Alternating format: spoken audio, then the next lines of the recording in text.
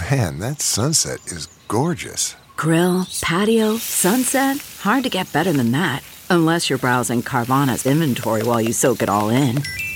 Oh, burger time. So sit back, get comfortable. Carvana's got thousands of cars under $20,000 just waiting for you. I could stay here forever. Carvana, where car buying meets comfort, meets convenience. Download the app or visit Carvana.com today.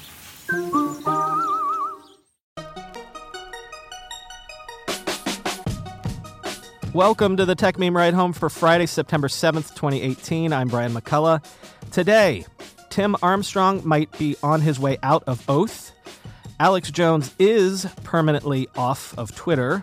A Cambridge Analytica figure is officially no longer a Facebook employee. Elon Musk smokes a blunt. And the weekend long reads suggestions. Here's what you missed in a crazy day in the world of tech.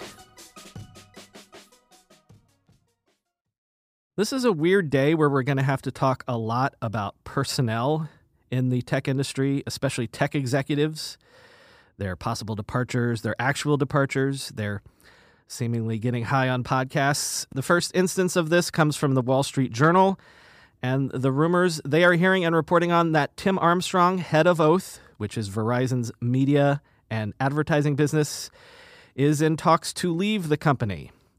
Quick history lesson here. Tim Armstrong is an internet advertising OG. He was at Starwave when they brought you ESPN.com and the Go Network. Disney bought Starwave, so he did some early online advertising efforts there throughout the dot-com era. Then in the year 2000, he joined Google as its U.S. sales chief and as Google took its tentative first steps into advertising. He's credited with convincing Google to make their ads self-serve rather than relying on a huge sales force. He helped launch AdSense. He is also credited with pushing Google to get into the display advertising business through the purchase of DoubleClick. Then in 2009, he is appointed CEO of AOL, which was at the time struggling in the aftermath of the failed AOL-Time Warner merger. He moved that company away from its legacy ISP business and heavily into online advertising. Along the way, he snapped up sites like the Huffington Post and TechCrunch, among many others. There was the whole patch experiment, which is a whole nother story. Moving on. Then in 2015, Verizon bought AOL for $4.4 billion.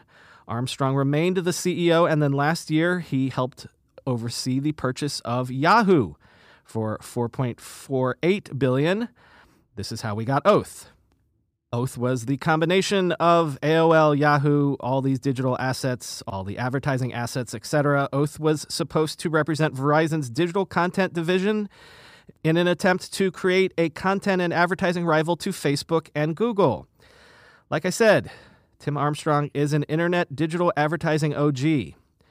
Now, whether his efforts with Oath have been successful or not is debatable. But the stark facts are Google currently owns 36% of the internet advertising pie, Facebook owns around 20%, and Oath only about 2.7%. And Oath contributes less than $4 billion in revenue to Verizon's bottom line, while its wireless telephony business contributed $44 billion last year. As the Wall Street Journal piece notes, there have been rumors that Verizon is considering selling off the Oath division, something that Verizon denies. As Nilay Patel tweeted, turns out gluing AOL and Yahoo together with a bunch of insane ad tracking does not make you a Google competitor, end quote.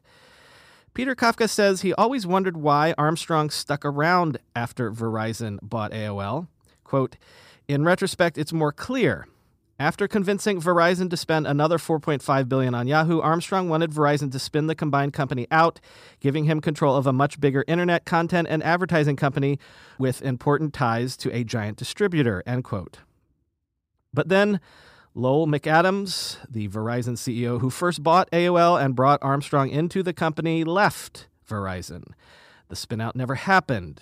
The new Verizon CEO seems less interested in building a media empire. So, as Kafka says, you've got a guy in Armstrong who was cobbling together a digital media empire using scraps and spare parts. It seems like he thought he could leverage a bigger company into helping him piece all this together and then hand him the keys. And now that seems not to be in the cards. So, what now? Those scraps, that digital media empire is still there. it still has value. So what happens to Oath now? Certainly something to watch. So this was announced just as I was queuing yesterday's episode for release. P.S. Justin Ott from Twitter. I was going to say pod there, but I refrained for your benefit. And anyway, I'm sure you've seen this news anyway, but Twitter has permanently suspended InfoWars and Alex Jones's Twitter accounts, saying that they have violated the service's abusive behavior rules.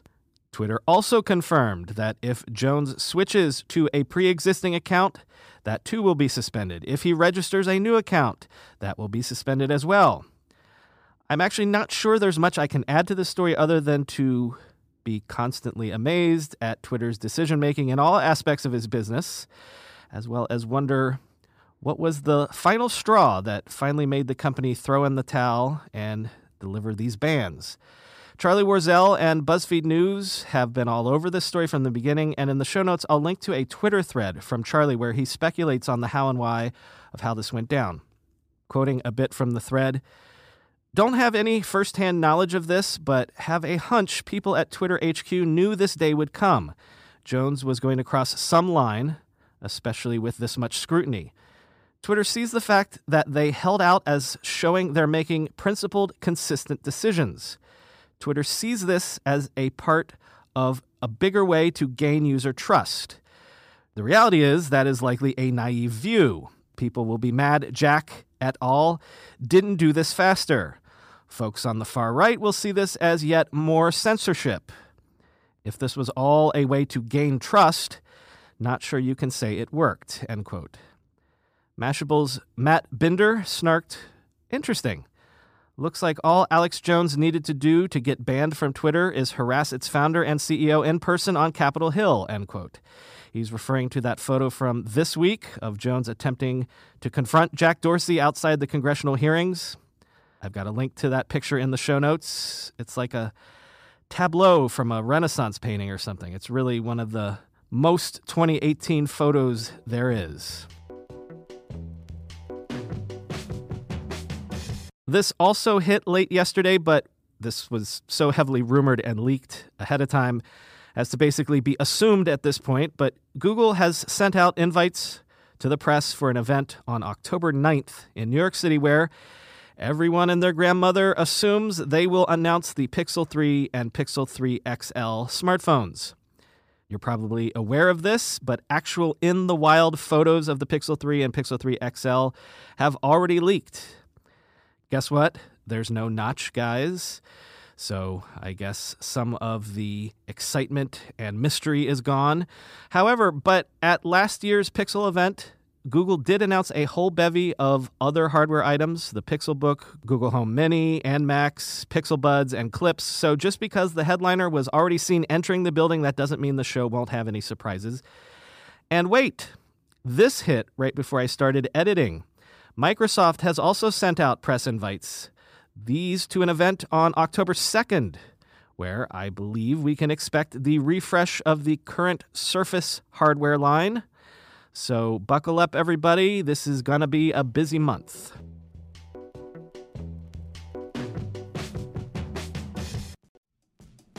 When you go through airport security, there's one line where the TSA agent checks your ID and another line where a machine scans your bag. The same thing happens in enterprise security, but instead of passengers and luggage, it's end users and their devices.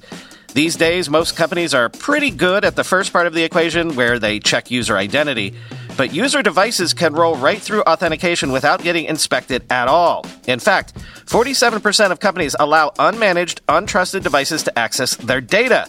That means an employee can log in from a laptop that has its firewall turned off and hasn't been updated in 6 months. Or worse, that laptop might belong to a bad actor using employee credentials. Collide finally solves the device trust problem. Collide ensures that no device can log into your Okta-protected apps unless it passes your security checks. Plus, you can use Collide on devices without MDM, like your Linux fleet, contractor devices, and every BYOD phone and laptop in your company. Visit collide.com/ride to watch a demo and see how it all works. That's KOLIDE.com/ride, collide.com/ride. Whether you're selling a little or a lot, Shopify helps you do your thing, however you ka-ching. As you know, I still run the first company I ever founded 25 years ago entirely on Shopify these days.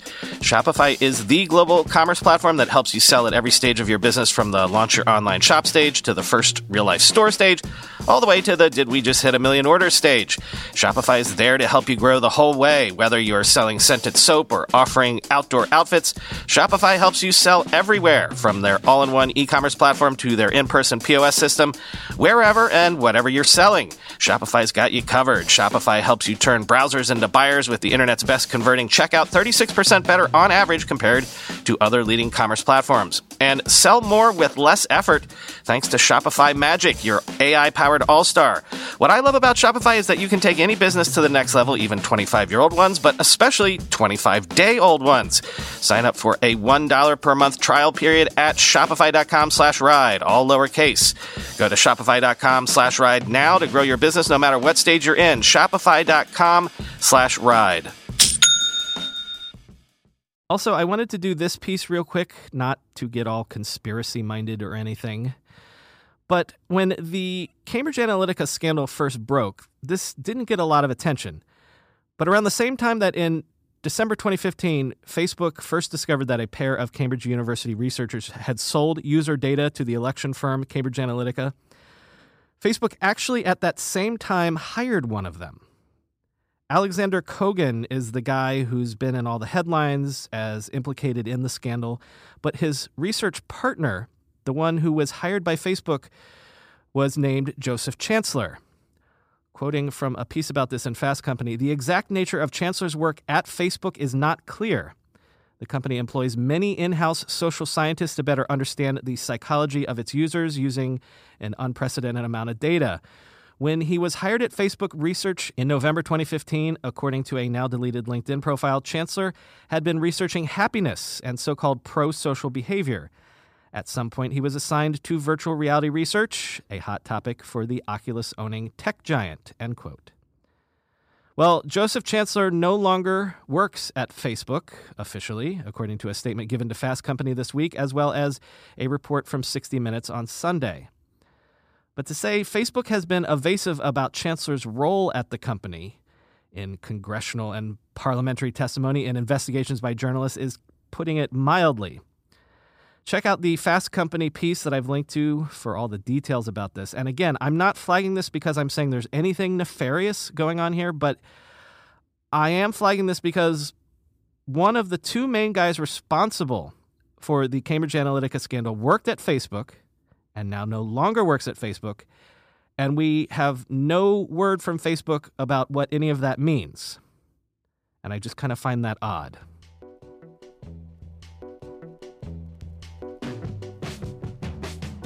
All right, guys, let's do this. Today in Elon Musk, as I'm sure you've heard, he went on Joe Rogan's podcast last night. I'm actually only about 53 minutes into listening to it because I had to do this all day. So what everyone has been freaking out about, of course, is that Elon appears to smoke a blunt if you watch the YouTube video of the thing. Although that's the sort of part of being a quasi-journalist that I hate. No, I saw the video. He smokes weed. I could see it. And that's what's freaking everybody out. I mean, literally, if you've been watching CNBC all day, they've just been trotting person after person on to clutch their pearls and wonder how the CEO of a publicly traded company can do something like this. Which is, to me, like, whatevs. The interview itself, well, it's super interesting to say the least, even without the weed part. Let me just pull some highlights. Musk and Rogan discuss the singularity and living in a simulation. As I said, I expected that. I love the Joe Rogan podcast for noodling into things like that. Musk says he had plans for an electric plane. He says he tried to get governments to regulate AI, but, quote, nobody listened. He says that he's fatalistic about runaway AI and what it'll do to our society. What's it like inside Elon Musk's head? Quote, a never-ending explosion, end quote. On running a car company, which he says is his hardest job, quote, it's very difficult to keep a car company alive, end quote. He says his company Neuralink will have, quote, something interesting, end quote, to announce in relation to merging human brains and machines that is, quote, an order of magnitude beyond what people think is possible sometime in the next few months. Of the Boring Company, quote, maybe it will be successful, maybe it won't.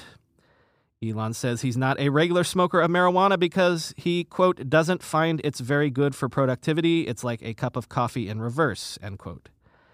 Now, as I said, people have been freaking out about this all day long. Tesla stock was down as much as 10% in early trading. It's down only 6% at the time of this recording. Literally, the headline on MarketWatch right now is Elon Musk's high and Tesla's low. Stock and bonds tumble on CEO's latest shenanigans, end quote. Now, maybe that's true. Maybe stockholders don't like Elon getting high online, on air. It could be that, or it could be the news that both Tesla Chief Accounting Officer Dave Morton and Gabrielle Toledano, the head of human resources, were leaving Tesla. Toledano had already been on a leave of absence, but accounting officer Morton had only been on the job 1 month. In a statement, Morton said he was leaving Tesla because, quote, the level of public attention placed on the company as well as the pace within the company have exceeded my expectations, end quote. So I guess maybe this is all related. News of both departures from the company came after the Rogan podcast interview popped. See, guys, podcasting is a powerful medium. But in this instance, I wish I was doing a blog, not a podcast right now, because I just end this piece by posting an animated GIF of Elon puffing on that blunt. So just imagine that in your head right now. This is Elon Musk's world, my friends, or maybe his simulation. We're just all living in it. Now it's time for the weekend long reads this week, brought to you by Betterment's Resource Center. The Resource Center has great articles about the future of the gig economy, how to think about retirement, what goes into saving for your kids' education, buying a house, and much, much more. Check it out at betterment.com/resources. First up, speaking of podcasts, a podcast recommendation. As you know, it was Google's 20th birthday this week, so at the Internet History Podcast, my other pod, I cobbled together a special episode of all my History of Google episodes. So after you get done listening to that 3 hours of Joe Rogan and Elon Musk, maybe check out the latest episode of the Internet History Podcast for the history of Google. Also, it's a great preview of some of the Google material in my book that comes out next month, How the Internet Happened, available for pre-order wherever fine books are sold. But let's talk some more about tech executives. The Information has a lengthy profile up of Apple's Eddie Q. Q oversees a grab bag of internet services at Apple. Apple Maps, Siri, Apple Books, and clearly the push into whatever it's going to do in the streaming video space is under his purview. The Information spoke with more than 24 sources to profile Mr. Q. Quote, Mr. Q is described as a leader of intelligence and empathy with a loyal following at Apple. But others who have worked with him say he seems overextended and, at important moments, has failed to intercede in conflict. Apple tries to do too much with too few people, said one former Apple executive. That sometimes backfires. Eddie is the best example of that at Apple. He's always doing too many things, end quote. Forbes has a lengthy interview and profile with Jeff Bezos that I believe is the cover story of their most recent issue of the magazine. If it's not, I can't imagine why not. They do touch a bit on the push into advertising that we've been discussing so much recently, but they also talk about the search for Headquarters 2, the joint venture he's doing with Warren Buffett in healthcare, the experiments with physical stores and even stores without checkout lines. Very interesting touching base with his recent thinking. So I'm sure you've heard the stories, like I have, of tech billionaires planning on using New Zealand as their escape hatch if doomsday comes and we're all hoarding canned food and going to our bunkers. Bloomberg has a piece taking a look at this phenomenon. How real is it? Is it all just talk? Is it actually feasible? The billionaires buying real estate in New Zealand is real, or at least it was until the government cracked down on that recently. This is a quote from former New Zealand Prime Minister John Key from the piece, quote, "We live in a world where some people have extraordinary amounts of wealth, and there comes a point at which when you have so much money, allocating a very tiny amount of that for Plan B is not as crazy as it sounds," end quote. This one might be a bit of inside baseball for some of you, maybe even most of you, but I think we talked briefly about how Social Capital, that influential VC firm run by former Facebook CEO Chamath Palihapitiya, has basically imploded with a whole slew of personnel departures and the whole firm imploding. But if you want to get the gossipy behind the scenes, check out the piece from Dan Primack in Axios. You also might have heard that the latest version of Android Pie, has adaptive battery and brightness controls that are managed on the phones themselves by some pretty sophisticated onboard AI. VentureBeat has a pretty deep dive into how that AI actually works and how it was developed, so definitely worth reading for you technically minded out there. Finally today, I don't know, I guess I just love stories about people trying to hack lotteries.